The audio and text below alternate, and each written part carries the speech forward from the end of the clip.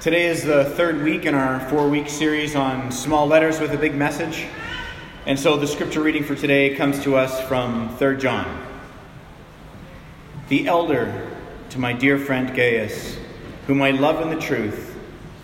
Dear friend, I pray that you may enjoy good health and that all may go well with you, even as your soul is getting along well. It gave me great joy when some believers came and testified about you and your faithfulness to the truth, telling how you continue to walk in it. I have no greater joy than to hear that my children are walking in the truth. Dear friend, you're faithful in what you're doing for the brothers and sisters, even though they're strangers to you. They've told the church about your love. Please send them on their way in a manner that honors God. It was for the sake of the name that they went out, receiving no help from the pagans. We ought, therefore, to show hospitality to such people so that we may work together for the truth. I wrote to the church, but Diotrephes, who loves to be first, will not welcome us. So when I come, I will call attention to what he's doing, spreading malicious nonsense about us.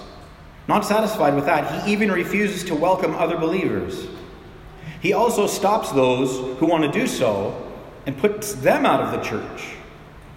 Dear friend, do not imitate what is evil, but what is good. Anyone who does what is good is from God, and anyone who does what is evil has not seen God. Demetrius is well spoken of by everyone, and even by the truth itself. We also speak well of him, and you know that our testimony is true. I have much to write to you, but I don't want to do so with pen and ink. I hope to see you soon, and we will talk face to face. Peace to you. The friends here send their greetings. Greet the friends there by name. This is the word of the Lord. A small letter with a big message. This is a small church going through a big problem. So John writes to them, hey Gaius, don't get stressed out. It's going to get figured out. And some deep conversations at the apostles' house. Headstrong church father and a malicious brother. Leadership paradigms that oppose each other. So I'm writing this letter in love. And he does this whole thing, writes this whole letter because they're going through a really big problem. Now, the elder here, he identifies himself as the elder, and we talked about this last week. He doesn't use his name. We know it's John because historical textual critics will say that all three letters were written around 90-95 AD. And he's very old, and all of the other apostles, sadly, by this time have been martyred. So he's the only one left. So if you get a letter in the mail and it says, hey, it's Bono, you're not going to say which Bono, because there's certain people and their first name is enough. And at this point, John can just say the elder, and everybody knows we're talking about John, because he's really old and he's one of the church fathers, and so all scholarship agrees. That's why he addresses it this way. And he writes to Gaius, and Gaius is a very, very common name in the Roman Empire. He's named after the Caesar. Caesar was Gaius Caesar Augustus. And so there was every other kid, it would have seemed, was named Gaius at the time. There's 4 different texts where Gaius is mentioned in the New Testament, where nobody's 100% sure that it's this guy, because the name was so common. It was just named after one of the reigning emperors, and so it'd be like a lot of people getting named Drake today after one of our reigning emperors. So that's what we're dealing with. And he says to him, I pray that you'll prosper and be in health just as your soul prospers. Some of your translations will say that. It's a famous phrase. If you've been in church for any length of time, that's like a famous phrase. I pray that you'll prosper and be in health as your soul prospers. It sounds very Star Trek. This was a very common greeting at the time. Super common. And so on the one hand, it's so common, it's just prayer hands, dancing salsa emoji. Everybody knows what it means. But then on the other hand, there's a real generosity in the life of this man Gaius, and we're going to get to that a little bit later. So he goes on in the letter to say, I have no greater joy than to hear that my children are walking in the truth. And that means that there's obviously a lot of evidence in this man's life. There's been a forging of character. There's been a reshaping of his values. That even though Gaius has grown up in a Greco-Roman context and surely at for his adult life would have embraced all of the values of Rome. There's been a real forging of character. There's been a real transformative power of the Holy Spirit in his life, whereby now his whole way of being and living has been reshaped by the gospel, by not only the life and the teachings of Jesus Christ, but the implications of the sacrificial death of Jesus Christ and the life-changing implications of the resurrection of Jesus Christ. So if there's a bodily resurrection of Jesus, meaning that it's pointing forward to the renewal of the material, which we talk about a lot here, then that says something about the way I ought to relate to my humanity. And so there's been a huge reshaping in Gaius, and he is now really walking in this truth. It's not just a head trip. His faith is not just some private spiritual thing. He's walking in something. It's just describing his life. He's living into a new narrative. Everybody lives according to narratives. The Greco-Roman world lived according to particular narratives. Our culture in this city today, we live according to particular narratives. And so Gaius is now walking in a new narrative of that he belongs to God. He is his child. Jesus Christ is his king. It's just reshaped everything. And when you think about what that looks like, it's just visceral and it's real. Think of like little kids who will put on their parents' shoes and clomp around the house. And everyone's like, oh, that's so cute. And like, quick, get the camera. We've got to get a picture of this because this has never been captured on film before. Everybody has photos of kids wearing their parents' shoes because there's something about the imitation that's just so endearing. And even if it's not a parent's shoe, sometimes you'll see a sibling want to emulate or imitate an older sibling, and it's so cute. Or friends that spend a lot of time together start to kind of talk like each other, or even sort of dress like each other. Or you get like a kid who has posters all over their room of a particular athlete, and they want to emulate that athlete so much that they begin to model their game. They'll slow the game film down. How did they do that move? How did he take that slap shot? How did he get the ball into that position? How did this work? And they just want to walk in something. It's just so visceral, walking and living it. It's just very real. And that's why he says, I heard these reports, and John is really excited about the practice. Because it's the main thing. It's what's qualified Gaius to be a leader in the church. The main thing is the main thing. He's not like, yep, I've just checked all the ideological boxes. I believe the same thing as you. I've got a pretty good attendance record. Now this guy's like, it's somehow flowing out of his life.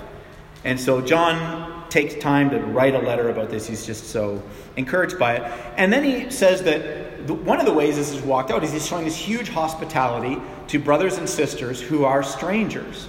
And this is worth noting because he's talking about the people that Gaius is permitting to come into the church to teach the church. He gets to it a little bit later by saying the way that you send them off in a manner worthy of God. So these are this little infant, early church where people are coming in to teach, and Gaius has to determine who he's going to show hospitality to be able to teach the church. And this is important because today it's very easy to make sure that the person that's going to come in when I go away on holidays or something like that is going to have good sound teaching, good sound doctrine, and be a good preacher of the gospel. I can easily do that. You go online, you can read things, you can listen to things. We're a mobile culture. I can get in my car and go to presbytery meetings and hear other people preach and speak, and I can make mental notes and say, that was a really encouraging sermon. When I'm gone from the church, I want this person to come. And so whenever I go away, I always am very specific and intentional with who comes here. I don't just go, I got to get out of here, and whoever comes in just says whatever they like. It's very easy for me to ensure this. In the ancient world, it was not easy. You didn't know. There was no means of fact-checking the way that it was today. If they looked the part and they came into the city and they were like, I'm a teacher of the gospel, they were like, the podium's that way. That's why the Apostle Paul spoke in so many places that people later regretted that they gave him the spot. Because he looked the part. Right? He walked and spoke in a manner that they're like, this guy obviously belongs here. Years ago, Isaiah was going to a concert in Toronto. And I was dropping him and his friend at this concert. And I'm like, I got to work for the day in Toronto. So where am I going to work? I want to work someplace nice. Hotel X, right on the water. Luxurious hotel in Toronto. Super posh, super nice, super modern. I've never actually stayed there. But I'm like, I want to work there, but I want to make sure that, I don't get kicked out. So what do? I dress for the part. I look the part. I dress in a way that it's going to make sense that I can walk in there. This is a victimless crime. Relax. I can see some of you guys are concerned about my moral ambiguity. But anyway, so I just dressed for the part. And I walked right in the front door of Hotel X, and there's a security guy there, so I made a point of walking right over to him, looking him right in the eye and being like, hey, how's it going, man? He's like, good. I'm like, good. And I walked in, and then I sat down in front of the desk, and I worked in this beautiful space all day. I worked there, but I wasn't a guest at the hotel. So I enjoyed myself, but I had no business of being there. But here's the thing. If you look the part, and you walk in, and you look people in the eye, and you sound like you belong there, in the ancient world, they're like, yeah, clearly this guy is a teacher. So this teaches us something about Gaius, and something that is encouraging for us, and it's that this guy had tremendous discernment. So the points that I want to look at this morning are, firstly, the problem at the church in Ephesus, and secondly, the relevance for the church today.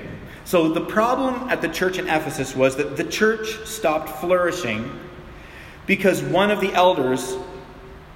leaders attempted to orient the church around his views and his personality, and he was driven by a bruised, busy ego. That was the problem. But John is encouraged by Gaius, who, in contrast to Diotrephes, who is a mega problem in the church, this guy has really good discernment. He knows who belongs there, and then he's showing those folks really good generosity.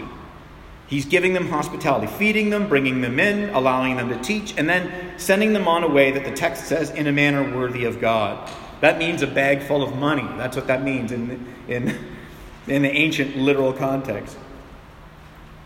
Making sure that the people who are preaching and teaching in the church can afford to leave and eat and sleep and stay until they get to the next church where they can preach and teach the gospel. And then that church has a responsibility to care for it. That was the context.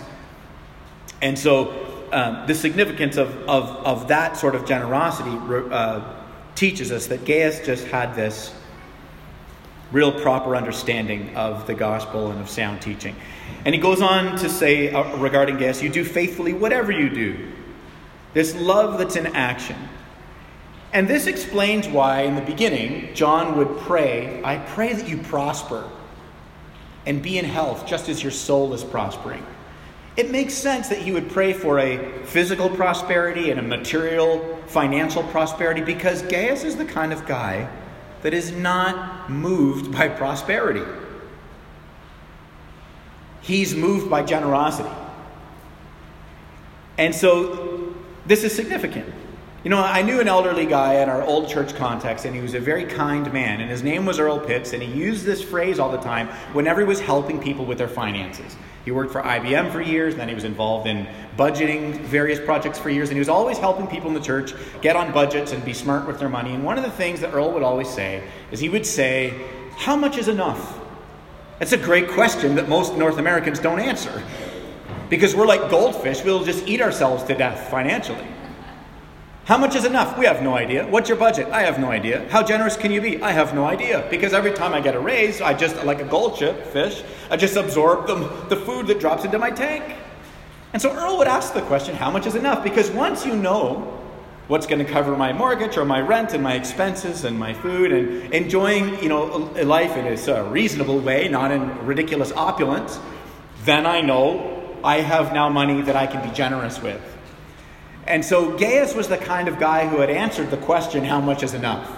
So he was able to be generous, continually generous, and he was fostering that generosity, or trying to, in the church, except for Diotrephes was being a big problem. So this is why we started putting that box at the back of the auditorium, because many of us give digitally, and that's why we speak about our giving each week, and we don't just want it in the background, because generosity has always marked the church. Generosity is why the church has been able to be preserved for millennia.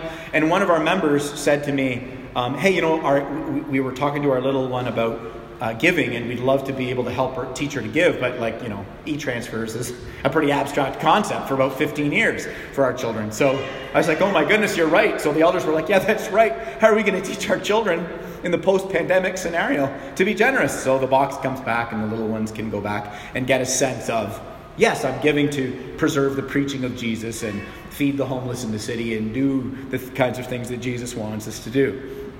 And so he goes on to say, even about him in the text, he says, you didn't even take anything from the Gentiles. Meaning that the gospel was funded by those that believe the gospel. As moderns, we'd say, well, of course. But in the ancient context, traveling teachers, traveling philosophers, you stand in the street, you share your philosophies. There's no streaming services. So it's like, this dude's talking. Let's sit down and hear what he's got to say. Very common. And so they'd sit and listen, and then they would sort of receive an offering to, thank you for the teaching or the entertainment or what have you. And they would sort of support these traveling teachers and philosophers. But what Gaius did was he said, no, we're not crowdfunding the gospel. There's no GoFundMe for the message of Jesus. The people that believe in the message of Jesus will fund and will preserve the message of Jesus. And so he's commended by that.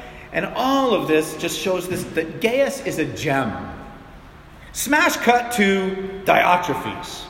The big, huge problem in the church. Oh my goodness. John publicly rebukes him. John names him. Names the guy.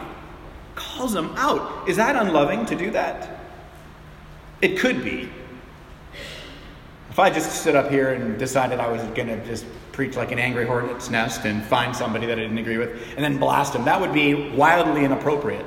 Because my whole motivation would not be to somehow serve you in following a particular stream that I thought pastorally was unhelpful. It would just sort of be me unloading my guns and feeling better when I went home. And so, is it unloving that he names this guy? No, it isn't. Why? Well, we're given some good clues here. And if you've ever watched Sherlock on the BBC, you know that when you look at the small details, all sorts of glorious things emerge. So, let's take a look at some hermeneutical details here, because this is hermeneutics, my dear Watson. So why does he name the guy? Because there is an ego-driven leadership in the church. It is very unloving. If you parse it apart, it would actually be unloving for John to not call this out. Permitting people to be hurt, permitting people to get cast out of the church. Diotrephes is like, you don't agree with me? You're out of here. For John to let that continue, that would be unloving. So this letter comes out of a place of deep caring. The first thing he says about Diotrephes is that he loves preeminence. Okay, well that's a clue. He loves preeminence. Diotrephes in the Greek, by the way, means cherished by Zeus. So perhaps when Diotrephes came to faith in Christ, which he did, so there was a piece of being cherished by Zeus and loving the preeminence that never got worked out in his sanctification. And this guy loves preeminence. That's a problem because Jesus Christ, who is preeminent, did not count it appropriate to grasp at his divinity, but he emptied himself, Philippians says, and became a servant. And so we do have a model for leadership in the church, and it looks like the way down. The cross is about stooping and serving and caring and loving. It's not preeminence and power and prestige. And so Diotrephes is essentially the opposite. He's not receiving the apostles. Imagine that. John says, hey, I wrote to the church, and Diotrephes was like, I don't think so. Now, Diotrephes is not the pastor or the leader of the church, but he has some form of leadership in the church. And he's seen it his mission in life to block the church. Every church kind of maybe has a Diotrephes. But this is a person whose bruised and wounded ego is now driving the way that they're sort of trying to curve the church towards themselves. This is what he's doing. He's casting people out of the church. He's not receiving the apostles. John wants to come. Hey, it's me, the elder. Yeah, I know who you are, but you're not coming here. You're not teaching here. Can you imagine such a thing? That's what's going on. So you can imagine John like, and that's why the letter's very short. He ends the letter by saying, I got a lot of things I want to say, but we're going to come face to face. So we're going to have some deep conversations at the apostles' house. We're going to work this out. So consider this Diotrephes.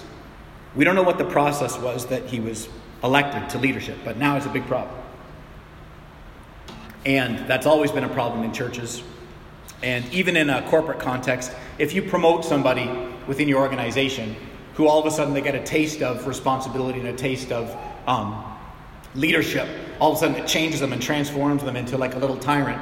Like, wow, we have a culture problem on our hands now. because this person is affecting the entire culture. Diotrephes is gatekeeping on the kind of people that he wants in the church. He's myopic. And is this sort of tyranny, and I'm using that strong language of tyranny, it's coming from a place of wounded pride and bitterness. And the reason I'm saying tyranny is because in the Greco-Roman world, a Platonic education, which would have been common, which Diotrephes would have been aware of at this time. Plato's Republic, written like 380 years before this. And one of the things Plato said was, you could have a monarchy that is benevolent and loving and wise. That could be a good form of government, because if you have one person who's concerned about those whom they are called to lead and rule, that could be a beneficial form of government. The problem with monarchy is that it has a tendency to become tyranny. And what Plato said about tyranny and tyrants was, he said, here's the thing with tyrants. They'll sleep with anyone who flatters them, and they execute anyone who questions them. So what we have here is a leader who is willing to accept anyone who will sort of affirm them and flatter them, and he's kicking people out of the church that question it. Code red. This is an abuse of authority just waiting to happen, because of course the cross teaches us that the way up to leadership is actually the way down. And he goes on to say that Diotrephes is spreading nonsense, malicious nonsense about them.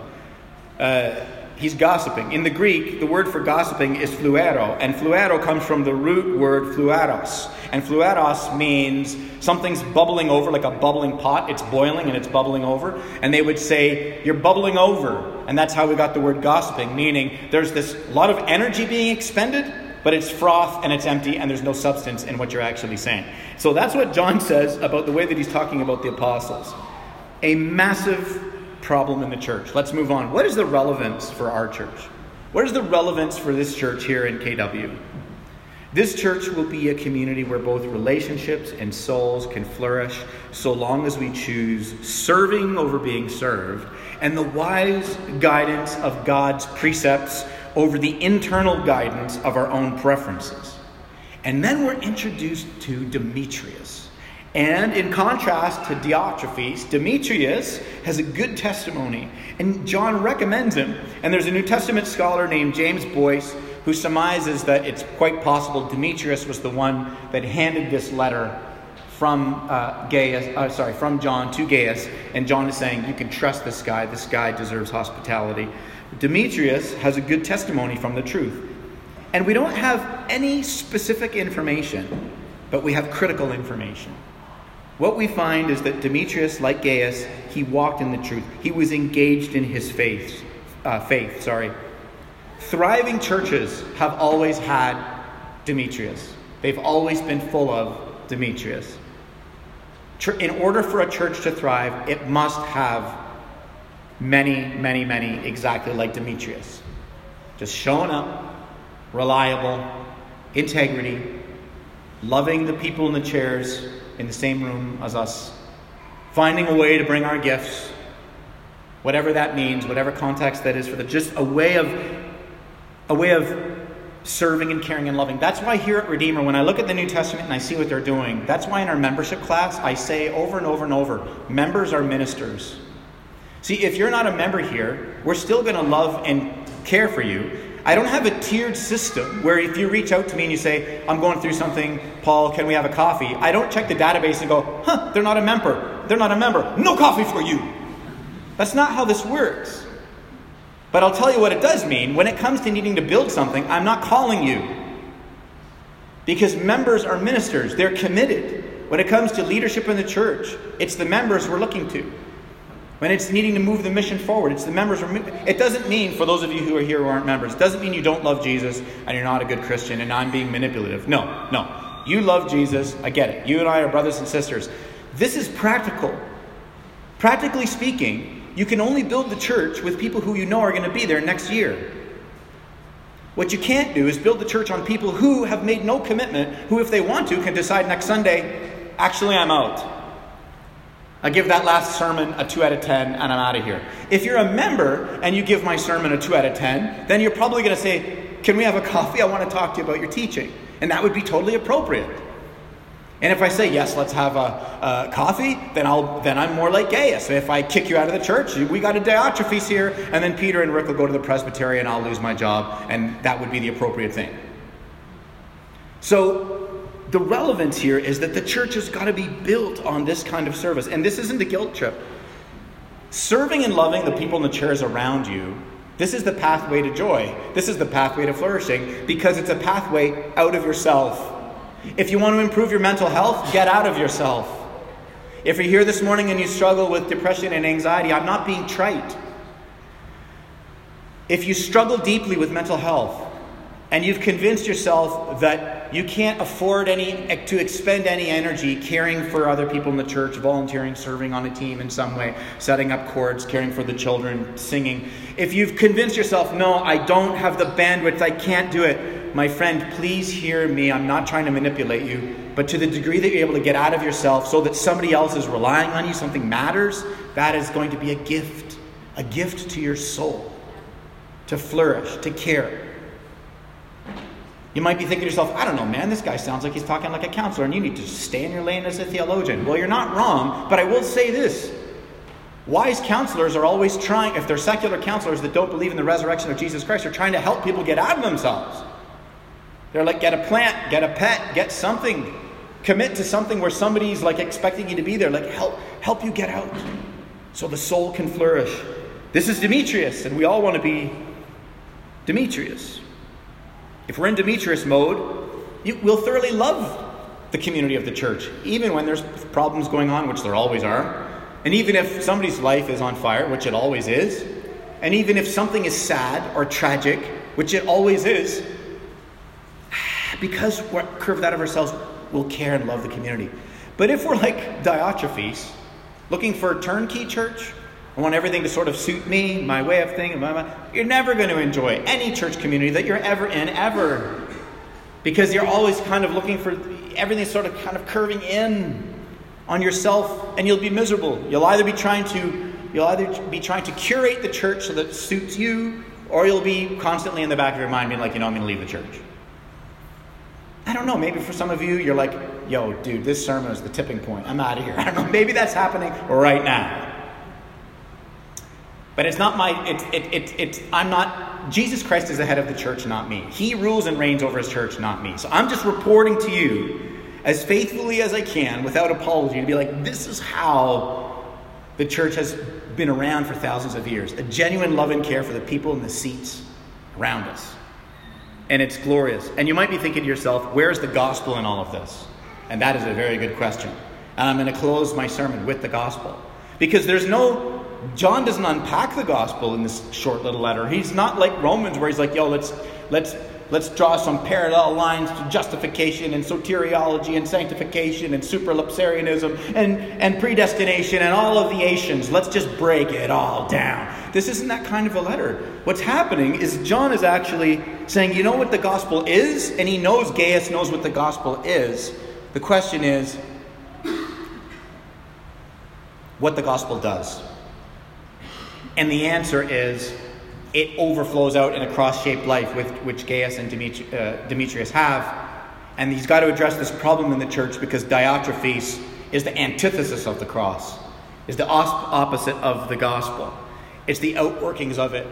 Jesus Christ, the fulfillment of all Scripture, God incarnate, comes to fulfill millennia of prophecy that God will take one small people group to bless every nation. Because in the beginning, when God created everything in perfection, we rejected him. We chose to be our own gods, and humanity has been limping along ever since. And God, even though it would have been just, and we would have deserved for him to just sit back like a bad, Beth Midler song from the 90s, from a distance, and just not get involved, God chose to get deeply involved from Genesis 3. And he comes in Christ, and he lives the life we could never live. And he shows us a gorgeous and glorious humanity that we're all we want, but we're failing at. And he goes to the cross through a substitutionary atonement, and 3 days later, the tomb is empty and he rises again. And his material bodily resurrection means that to live a cross-shaped life, to live in accordance to the gospel, will have a transformative effect, and will have a transformative effect in the church.